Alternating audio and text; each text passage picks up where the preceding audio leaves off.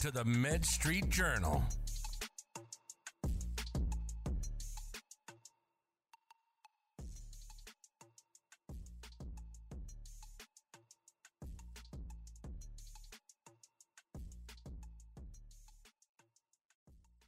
Hello, and welcome to another episode of the Med Street Journal podcast. My name is Rodney Hu, and today I'm joined by another special guest, Mr. Mark Lewis. He is the CEO and founder of Solos Health Analytics, and I'm excited to have him on and just pick his brain, allow him to share his journey and what they're working on in the industry. So with that being said, Mark, welcome to the podcast. Thanks, Rodney. It's great to be here. It's a real exciting time, and I'm glad we could have this discussion.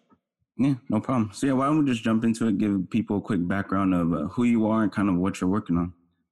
Yeah. So I guess the simple form of me is I grew up in technology. I started early days with various computer firms like Digital and Compaq and Hewlett Packard. Ultimately wound up as the CTO of a company called EMC, and did a lot of things in technology through my career, and never did anything in the healthcare related space, but always in software and software as a service, cloud technologies is kind of the most recent areas that I've focused on. Ran some software firms. And I was sitting here at the beginning of the year. We had the COVID situation starting. And I went out to buy a thermometer.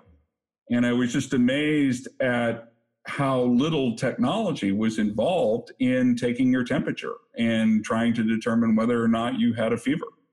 And so we started looking at it, and we said that's kind of what incubated this company, Solos, was that we thought we could really take technology that exists today in other areas of environments, what you get with marketing and all these other areas of this great AI and machine learning, and bring this technology in more and more to biometric readings with healthcare. And so Solos was really born with a mission that we felt that early detection can save lives. And we believe that we can bring this technology, as I said, into biometric readings like temperature to do some great things. So, okay, that sounds interesting.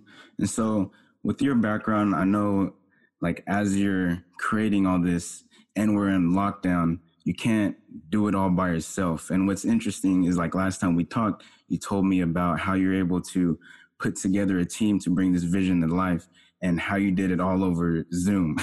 So can you kind of explain that process? It's been an amazing journey. Yeah, Rodney, it's been an amazing journey with just the rapid amount of time. We said we wanted to do something very quickly, and startups are designed to move fast, but even by startup standards, we're talking about taking a product from concept to general availability production in 9 to 10 months. And in something in the health and wellness space, it's unheard of. Yeah, and then to add issues, we couldn't go around and get an office building and put everybody in a room and do all of that. We had to do everything while effectively in quarantine. So as I said, we've built an over 20-person team now. We have between 20 and 25 folks on the team, many of whom I've never met, physically yet in my life, and had to pull all of that together, including our financing, basically over a series of Zoom meetings. And it's been an amazing challenge, but it's also proven to be amazingly efficient and effective. So I think about the amount of time we didn't have to spend trying to find a building, the amount of time we don't worry, obviously, about where people are located. I even joke that since I don't spend 4 hours a day in a car commuting into Silicon Valley and out of Silicon Valley, that's another, obviously, time that you can spend getting stuff done. So I think we've been amazingly productive, but it's been a completely different experience to getting this product out. Interesting. And so not only are you able to put together your team over Zoom, you still have people that you need to present to and get this product to. So who are those people that FeverGuard most benefits, and how are you actually facilitating those conversations and getting that out there? Yeah, so FeverGuard, tell everyone a little bit about our product. So while Solos is the parent company, what we decided to take on first was, revolutionizing fever detection, if you will. And the problems that exist with that were, today you might take your temperature once or twice a day. It's at most, if at all, it's very episodic. There's a lot of error in temperature measurements. Most of those things like cameras don't work very well because of all these different factors that play into it. And everybody's individual temperature is different. We vary by 2 to 3 degrees between men and women, older, younger, just us as individuals. And even during the day, our temperature varies another 2 to 3 degrees. So the bottom line was when you added this all together, it was lucky if we could ever detect a fever with current means and methods. And really the only thing that happens is they set the thresholds at such extreme conditions that by the time somebody gets to 100.4, everybody for sure has a fever. So we set out to do a better job. We make a continuous wearable that you wear on your upper arm that monitors your temperature continuously. And we focus on anomaly detection. So we learn your individual normal, and we learn your normal per the time of day. And then we do detect anomalies from there. Now, our focus, Rodney, has been to sell to the essential workforce and companies that provide essential workforce. This means fire departments, police departments, warehouse workers, manufacturing, everywhere where there's essential workers that need to come together, especially in group environments or with clients, to get the job done. And the company wants to ensure the best health safety they can. So that's our sell to. So we've done a certain amount of marketing overall, website and whatnot to build the interest.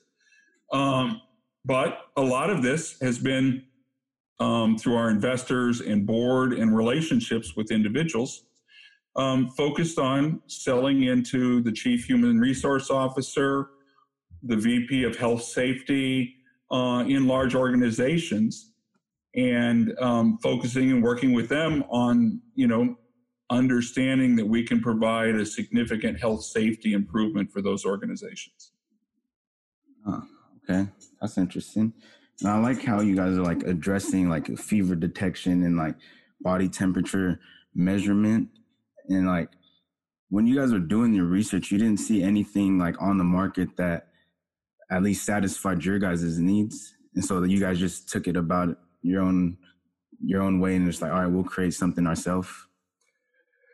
Yeah, it was kind of funny. I was really amazed, and most of our early investors came to us, and when I pitched what we were going to do, which is, we're going to learn body temperature and we're going to do anomaly detection, they said, well, that's a simple solution. There's got to be a bunch of people already doing that, right? That's got to be out there. That's just so obvious and necessary. Why you're telling me this hasn't been done? And we were shocked as well. When I learned all about myself, as I said, I've not been in healthcare. I'm a technologist, but not on the healthcare side. So I had to read up on all of this and bring in MD and PhD advisors. And we all kind of saw the same thing, was that this is an incredibly missing, opportunity in this environment. They're temperature monitors, they're your Bluetooth thermometers of today, right? They take your temperature, they record it once or twice a day when you put the thermometer in your mouth. And yeah, they're Bluetooth, but all that means is they transmit, that 98 degree reading to a phone, but they don't try to learn you or anything from it. So really nothing on the market that's doing this that we saw today. And that's what made it really interesting. But I will say we were just, sometimes ideas are like that. You're just like, I can't believe, and that's what a lot of our investors tell us, I can't believe that somebody hasn't already done this. I know. That's cool though. So like, I appreciate that sort of like level of thinking and that innovation. So that's kind of cool. And so like FeverGuard, it's anomaly detection, right? And based off of how far off you are from like your baseline, your benchmark. And so how do you go about like determining that and like what makes an anomaly? Yeah, so you think about, I won't go through them, but most people know the optional places to measure your temperature, in your mouth, in your ear, a couple of other places that you guys all know about. Most of those places you don't want a continuous monitor to reside. In fact, pretty much any of those places. So what we built was an upper arm band that goes around your upper arm that measures a reasonable number relative to your axillary or underarm temperature. And underarm temperature tends to be about a degree below your oral temp. And where we measure is a little bit down on the arm, and that tends to be about another degree or so lower than that. But your average readings will still be in the low to mid 90s. And what that means is your point on which we measure is more influenced by your body temperature than it is by ambient air temperature. So 70-degree air temperature, you're still in the mid 90s. So we don't need to know the absolute temperature or try to get this absolute core body temperature, because we're going to learn that. We know that it's a couple degrees low, but we're just going to learn the relative values. And the anomaly detection comes in because that's what we do when we look for a fever. We look for the first indication of a fever, which is the moment you start to deviate from your normal or go up from your normal is how we do that. Oh. And why that matters? You can wear, a nice comfortable armband and you don't need any weird patch or sticker or something else, that's not comfortable to wear. And you can still measure your or still monitor for signs of a fever with a very comfortable wearable. Dang, so you have the wearable and like the technology on the back end, like the whole data management side. So like essentially hardware and software. How was that? Yeah, we had to build the full solution to start. It doesn't. One of the things I've learned as a startup is if you try to deliver part of a solution as a startup, that you just can't provide the ease of use and turnkey nature. So we work with partners, but built our own wearable. We built our own app for the iPhone, and we built our own platform in the cloud. It's seamless. It's easy to install for the user. And so that was really important to us. Over time, as we look at other biometrics, we're staying focused mostly on our machine learning and AI and anomaly detection work is where we're going to focus. So, if we want to take in Apple Watch biometrics or other biometrics from other wearables at other times, we'll gladly do that. It's not saying that, every bit of data has to come from our wearable either.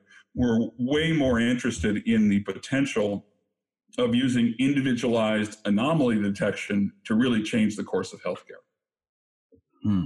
Okay, interesting. I like your approach, man. Super smart. But yeah, I mean, where do you kind of like see a vision for the industry, like with what you're doing? Like what's the potential, like ideal situation of what you can scale this to? It's a great question, Rodney. And at least as I picture kind of outside looking in healthcare, we saw that there was some real gaps. One is the principal one that we're trying to focus on is real-time health safety in the shortest form. And what that means is saying that what can we learn and how can we help people be healthier through the use of some of these real-time sensors that we have. And if you think about it today, we have kind of both ends of the spectrum. If you're sitting in the hospital, you have a lot of real-time monitoring. And maybe at the other end of the spectrum, you could say, well, if you have a fitness band and you want to monitor steps and fitness, you've got a lot of kind of end user monitoring. But this whole area in the middle, of me, say, wanting to monitor my temperature or my blood pressure or my resting heart rate on a more day-to-day basis. And then instead of, waiting for me to go to a doctor once or twice a year and have them say, your blood pressure is fine, it's fine, until it isn't. And then they cross some threshold and they go, oh, your blood pressure is high. Now you need to take a medicine. We want to be able to give folks insights to changing metrics from their baseline. So you start out, we learn your, say, blood pressure. Well, the whole idea would be over time that we could see if that was starting to ratchet up, if it was starting to change, allowing you, the predictive analytics that said, look, if you don't stop whatever's happening or address your potential behaviors, lifestyle, what you eat, you're gonna be on high blood pressure medication. You're gonna have this problem. And so we see this in so many ways. The fever detection use case we talk about now, we do literally something in the hundreds of millions of surgeries, outpatients every year. And between 5 and 12% of those people get postoperative infections. The problem is, if they detect those infections quickly, it means a prescription for some antibiotics. If they don't detect them quickly and you go a couple of days with a fever before you notice it or before you bother to take your temperature, you're most likely going back into the hospital. And that's going to cost thousands, if not tens of thousands of dollars. So just real time being able to know that you have a fever more quickly or an infection more quickly can fundamentally change the cost of healthcare. So we think there's just tons of applications like this, but it's really the marrying up of kind of consumer level wearables that have become really accurate in real-time biometrics with analytics and insight and predictive analytics that can provide this really cool, level of insight for both yourself and for your healthcare provider. Man, that's powerful, especially with like AI and like machine learning, because if you're tracking real time, you're just getting a lot more data for to learn from. And so you're able to make more smarter decisions based off of the data. Yeah, and we drown in data, right? Big data is cool, except when you have to analyze it. So your doctor, the problem with a lot of telemedicine, a lot of these other things is what the doctors and others are getting is just more and more data. And that's not helpful to them, right? That means they have to review it, try to parse it, try to figure it out. And most of it is useless, or most of it is irrelevant, or most of it is normal.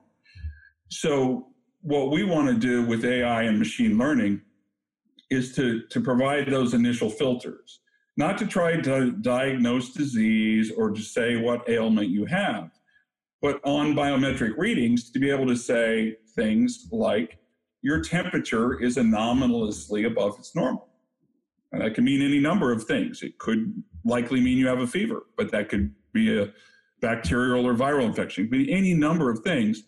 But for the medical provider, the important side is we're giving you continuous real-time monitoring capability, and then we're able to alert you when you should take notice and do a deeper dive on an individual or their data. And that's critical, because the problem with big data is that you need machines and AI to consume it and spit out some level of analysis, or you will overwhelm the organization. Oh, man. I see it. It's crystal clear to me. It makes sense to me. No, but we've been talking about a lot of interesting topics, complex ideas. We're coming up towards the end of the podcast, and I like to end each episode on a little more lighter exercise. I call it rapid fire round. So I'm going to ask you a set of questions, and you can just give me whatever answer you come up with, okay? Okay, I'll try to be short. All right. What is your favorite book of all time? I've thought about that a lot. I would say there's a book by Doris Kearns Goodwin called A Team of Rivals. And it's basically a biography on Abraham Lincoln. But But what impressed me about the book was how an individual at that time recognized that you need to surround yourself with people that are different than you. And that is really what creates a great world-class team. And I've taken that with me, kind of everywhere I go, that don't surround yourself with people just like you. Awesome. I'm about to look into it. Who is the most influential person in your life or career? Maybe an obvious one, but for me, it's Bill Gates. And it's a pretty simple choice. The simple side of this, Rodney, is, technologists like me built a great company and a great enterprise, was very innovative. But some of the things that really impressed me, and there's a lot of folks like that. And so you could pick 100 people like that. But the two things that really separated to me Bill Gates out, one was when the internet first started and there was Netscape and all the first World Wide Web, Microsoft could have gone under easily. And they faced the world changed around them and they weren't changing. And Bill Gates got everybody together and said, okay, we're a web company and everybody's got a new job. And kept Microsoft alive and rebuilt it, and it is what it is today. Most companies, I say that you can get to your first $1 billion, is kind of a little bit of luck. But when you can do that twice, when you can build a company and you can save it from ruin, it's pretty special. And the other thing I love about Bill is, he turned towards philanthropy and took and said, at these various times, I'm going to be doing this, and then I'm going to move and do stuff for others. And I thought that was really admirable. Awesome. What is one goal you want to accomplish this year? Well, this one's kind of simple. We want a product, the FeverGuard product, done, ready to help the essential workforce. So that's our one and only goal this year, is get through beta and get into production with this product to help with COVID. Awesome. And then last one, what is one piece of advice you would give to your 20-year-old self? I think about this a lot, and it's fairly simple. Every major moment in my life where something great has happened is because I elected to make a significant change in my life. Now, a few times it's gone horribly wrong, but you won't get success without taking a risk and making change. And that may mean changing jobs, taking a different position, starting a company, making a move. But if you do nothing, you will stay where you are. That's for sure, right? You will not make the kind of progress that it takes to have, a wild success. You have to do that. And I just think it's good advice for all, that if I looked at every time I made, had some major career advancement or whatever, it was when I quit my job or when I changed to another company, right? And sometimes I wish my 20-year-old self would have done some of that stuff sooner. Awesome. Excellent advice. I think that's a perfect way to end today's episode. So, Mark, I just want to thank you again for just jumping on and sharing what you've been working on and how you're trying to impact the healthcare industry and how you're going about doing that. And I've really learned a lot from you today. So I just want to say thank you for jumping on. Thanks, Rodney. Pleasure to be here and great speaking with you. No problem. And before we go, where can people connect with you? Where can they learn more about you and what you're doing? Yeah, www.feverguard.com is the best way to see the product, what we're doing.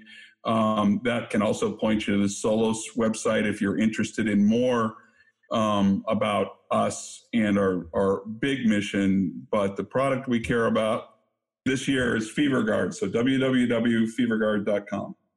Awesome. Well, that concludes today's episode. Catch you guys on the next one.